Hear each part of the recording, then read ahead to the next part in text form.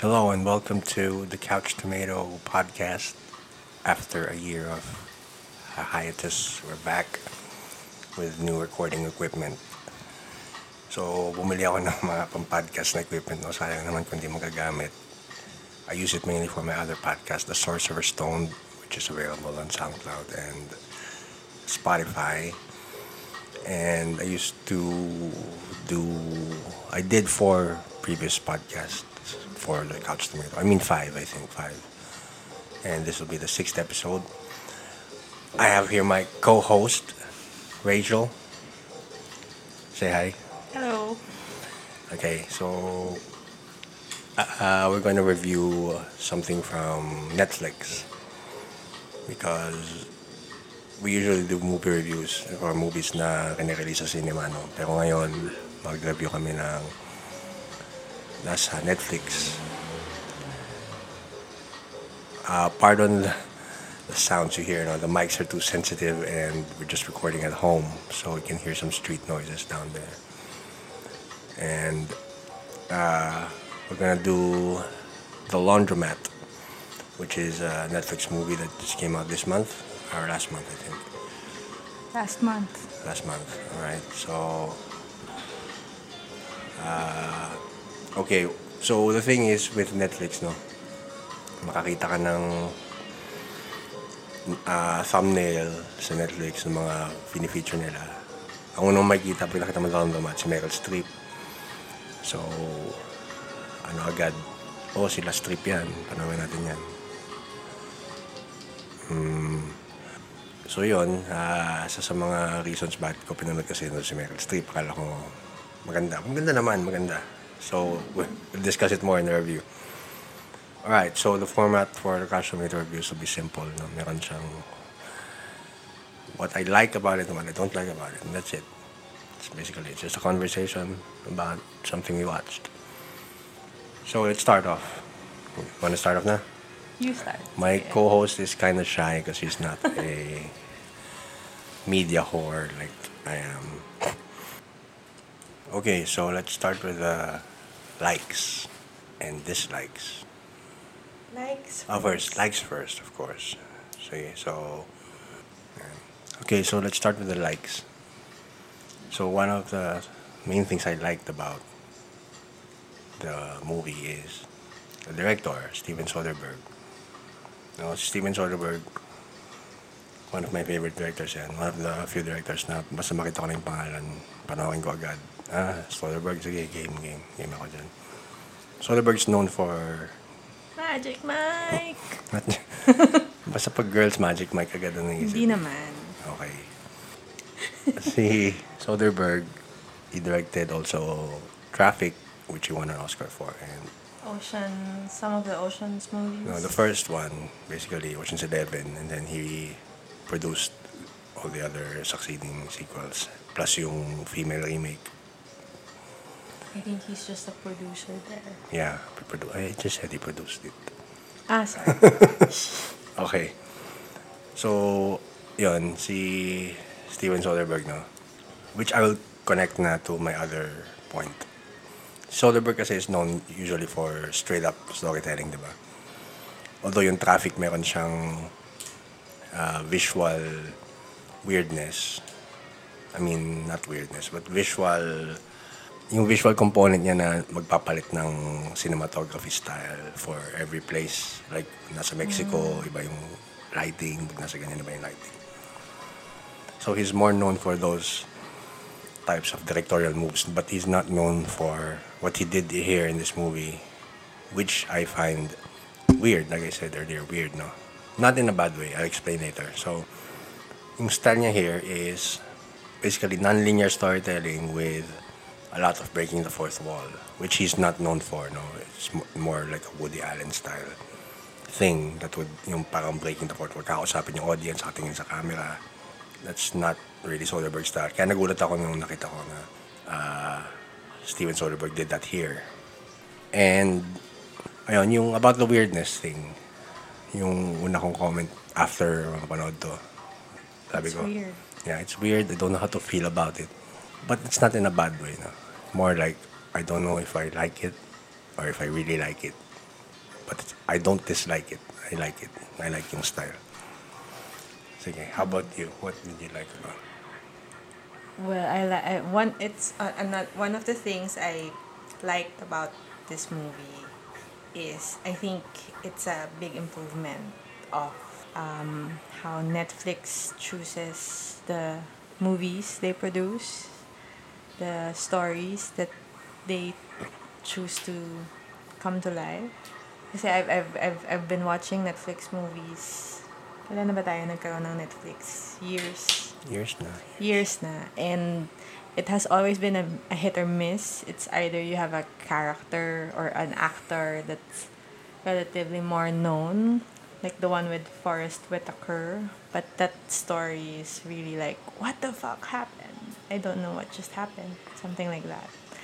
And now I think what Netflix produces now, the movies such as The Laundromat, I think it has more sense, and they're able to get relatively or not relatively, they're able to get Meryl Streep. Come on, hello, Jeffrey Wright. That's also one of the things I liked about the movie is the cast. So Yes. Actually nga, yung mga thumbnail sa Netflix, di ba? Pag makikita mo, pag pipili ka ng movie, may thumbnail na either poster or a screenshot from the movie. Yung thumbnail ng The Laundromat is Meryl Streep. that should be enough. Yes, that's actually one of the reasons I clicked it. Kasi Laundromat. Yeah, I don't know anything about. I have not heard a lot of marketing materials about it. But when you browse through Netflix and you see Meryl Streep, I mean, Yeah. you kind of have to give it a try. Parang I trust Meryl Streep's judgment in choosing scripts. So, True, true. if she does this, must be good. And yun nga, sa opening credits pa lang makikita mo Steven Soderbergh. Kaya, okay, I'm sold na. I'm gonna finish this. Usually kasi ang habit ko sa Netflix, no?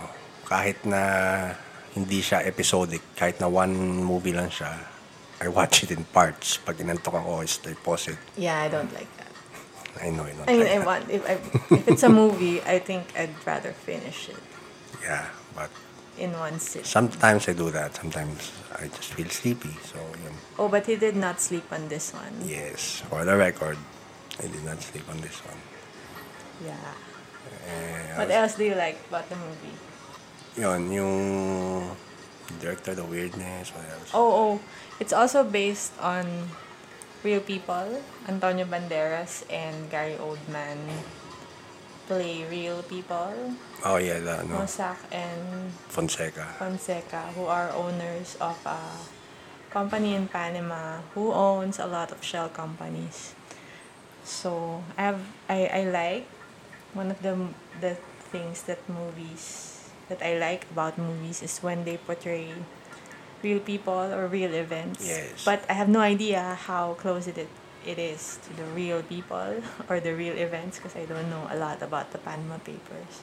Ako din, favorite ko yung mga biopics. May Because imagine if in the future you don't have libraries or God forbid, sana hindi naman ganun, but you know, a lot of kids today will look to films for some historical background and something.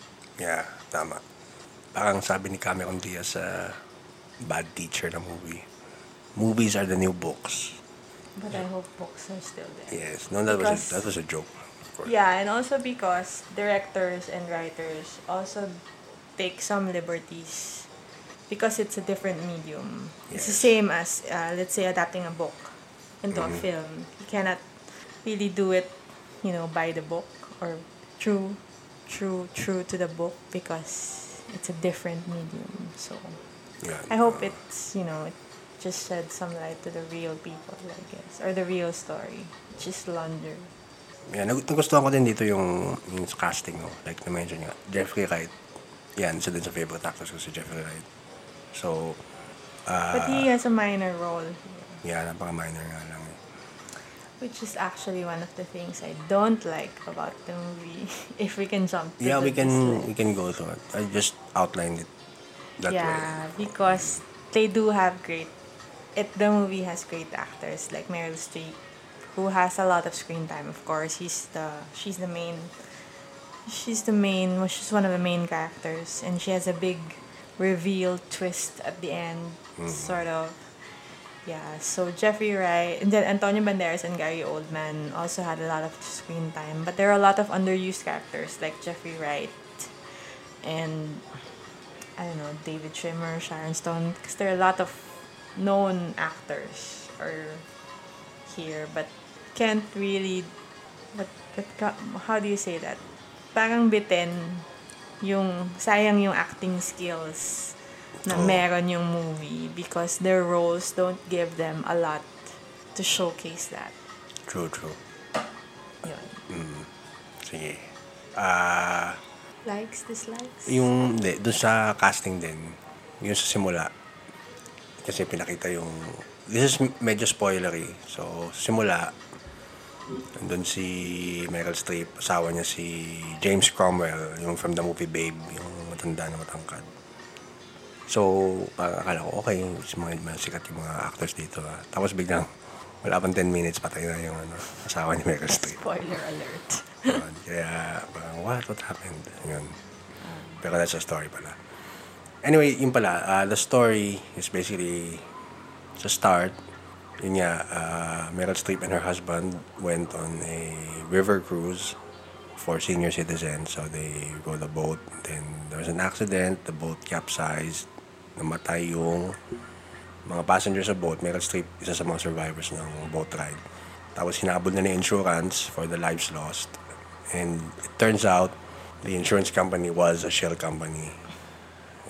They explained also yung shell company. These are companies that exist on paper. They have, they're legit. They're not illegal companies. They're legit on paper. But when you visit their offices, walang office No, na there is gano'n. no. If you visit the people na nakalisted as board of directors, they don't exist. Ganyan. Or fake, or isa lang yung totoo doon na tao. Basically, these shell companies are just fronts for the money laundering itself. So, it's a complicated process. Yung isa sa mga hindi ko nagustuhan dito is yung the way they yung money laundering. Kasi for a movie like this, sa simula kasi parang it's like a documentary yung dating niya na it tries to expose yung money laundering. Pero hindi nila Tries to explain how it works. yeah, it tries to explain. Pero By exposing it. parang hindi ako gano'n nagandahan sa explanation nila. Hindi thorough for me. Mas naintindihan ko pa yung money laundering sa Ozark, which is another Netflix series. No?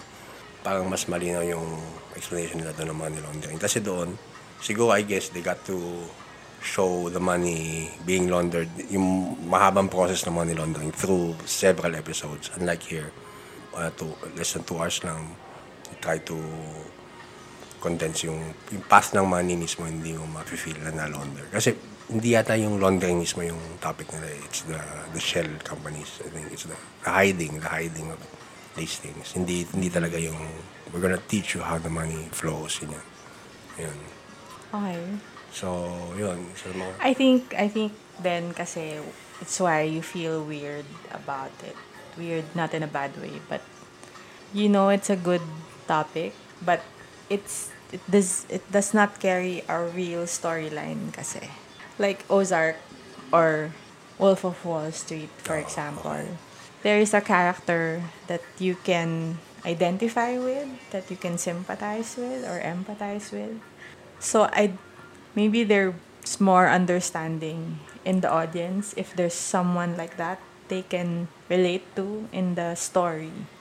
But since this one, there is no real linear story. There are lots of stories. The one with Meryl Streep, the one with Sarah Zohan Daxos, from Game of Thrones flirting with his daughter's roommate and bribing his daughter not to tell his wife, her mom.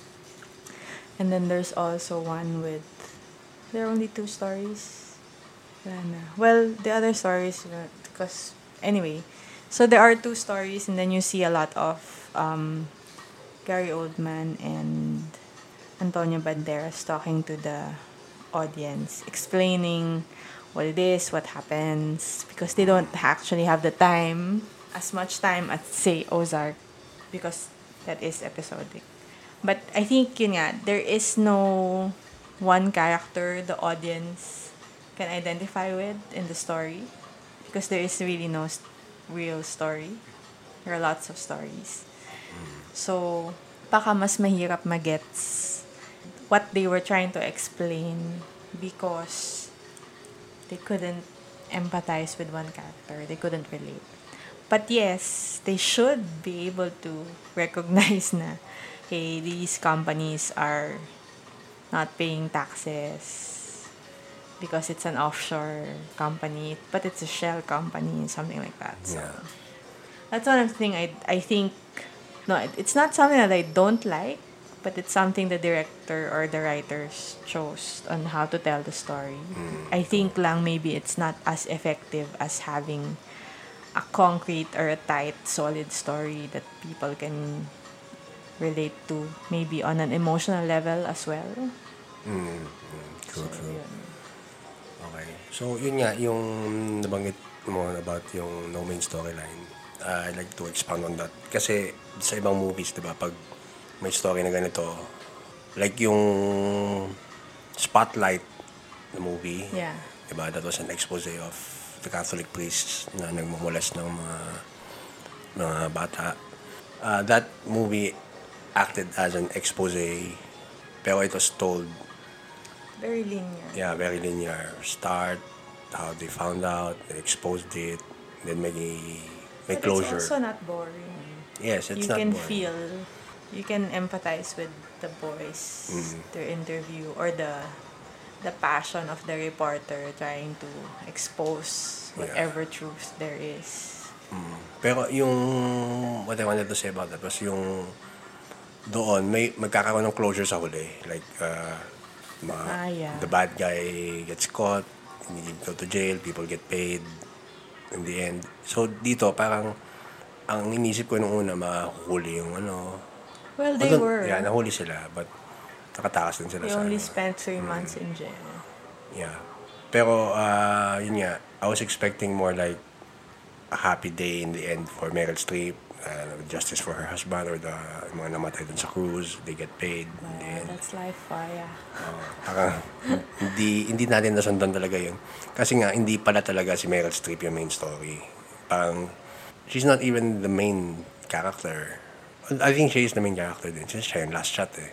Di ba yung last shot sa huli siya? Or maybe because she's number 1 on the call sheet. Kung like they say in Hollywood, no? Top billing. Yeah, she's the top bill. Pero, yun nga, you'd think it's her story. You think it's a story of how they followed the paper trail. They found the money and then they got paid in the end. Pero no, it's not. It's more of like just straight on expose of the Panama Papers leak. And then they told it in this way, na non-linear, medyo avant-garde style, daming may ibang angles din. So, yun. But she did say, she has a monologue in the end which kind of explains what happens. Maybe there is no real ending. That's one of the things that I medyo iffy about. There is no real ending. But then again, was there really an ending in the Panama Papers thing? Is there an end in shell companies? Wala rin naman. They still exist. You know, parang until rich people still don't pay taxes because they have offshore companies, offshore shell companies. So, masyadong real life ba? Ano to? Real life ending then. You don't get the fairy tale ending. You just, yun lang. Wala lang. It's just, I guess parang, I don't know if is there a call to action because what can you do about this paper trail? Wala rin. As a normal, you know. Pinaka-relate ako actually kay David Schwimmer, yung Yeah. sabi niya, di ba? The only reason, He's the owner of the boat. yeah, the cruising company. Yung nakakasad doon is, yung sabi niya kasi, marami siyang options for insurance. Diba, i-insure niya yung company niya. So, marami siyang options, pero gusto lang niya magtipid. So, he chose the cheapest insurance company. Yeah. And it turned out bogus pala, parang shell company pala Got yun. swindled. Yeah. Out of the money. So, parang may sinabi siyang line doon na, at the end of the day, I just wanted to save money. Tapos, Which everybody does, actually. yeah, and this is what happened pa. But I, Nakakaawa. yeah, I guess it's a lesson on, being choosy about, background checks, companies. Yeah. Which you should always do. Yes. So, Ideally, even if you're just investing 1,000 pesos or 10,000 pesos, you should still do your best to put it in, at least legit hands, I guess. yeah. Can't say trustworthy, but at least legit. Also, you need to practice due diligence. Yeah, number one. Everything you do, due diligence. Yun. So, Any last words? Char. last words. Yun, I'd like to see more of these types of movies. Kasi I was not a big fan of Netflix showing their own movies. I was a fan of Netflix hosting other movies on their platform. I'm also a fan of Netflix series, but original movies, not so much. Yung Bright, medyo nagustuhan ko, yung Will Smith and Joel There are a lot Edgerton. you have not watched that I have watched because you sleep a lot. Ayun, so, no, what I want is yung Netflix to follow this trend kasi they started last year with Alfonso Cuarón, yung Roma. It's a Netflix original movie and they received some backlash there from Academy purists. But they've been working towards, better quality movies naman. Yes, yes. So, looking forward to seeing more of that. Yan. Actually, I'm waiting for more bigger name directors to come. Alfonso Cuarón was one last year, and then this one, Soderbergh. Scorsese. Scorsese is coming up in November November, yeah. with The Irishman. Si Spielberg, medyo malabo pa yan. Si Christopher Nolan siguro hindi rin. Kasi medyo mga film purists yan na gusto nila theatrical experience on cinema. Which is, Netflix found a way around it, no? So they're releasing The Irishman first sa theaters before they release This it. also, they released it. Kasi sayang eh, Festivals and baka ma-nominate si Last Trip dito tapos sabihin hindi pwede kasi hindi naman cinematic release yan eh. yeah. So yun. So, I think Netflix is bridging the gap. But, yeah, I don't know how to... I think there are movies that you really should see in cinemas, like those with big special effects and shit. That's really... Unless you have a cinema at home. True. Okay, so yun. Medyo napaaga tayo ah. Sakto lang yun, mga 30-20 minutes. Yeah. Alright, so that was our episode for The Laundromat. That was my co-host Rachel. Hi. Sting Lacson. The music we used, because we couldn't find music ng the score ng Laundromat, no? We found the soundtrack but not the musical score. But so we played something else from the composer of the musical score ng The Laundromat, which is David Holmes. And the title of the track is Robert Yates, like a person. So the artist David Holmes, the track is Robert Yates. Alright, so we'll be doing a lot more Netflix reviews for you because Netflix... And other movies. And other movies, yes, of course, other movies. I even have some movies we saw recently, but I haven't reviewed yet. So we're thinking of leaning more towards the podcast review format because apparently less and less people read actual reviews. Podcasting is becoming more popular here in the Philippines. So stay tuned for our next movie review.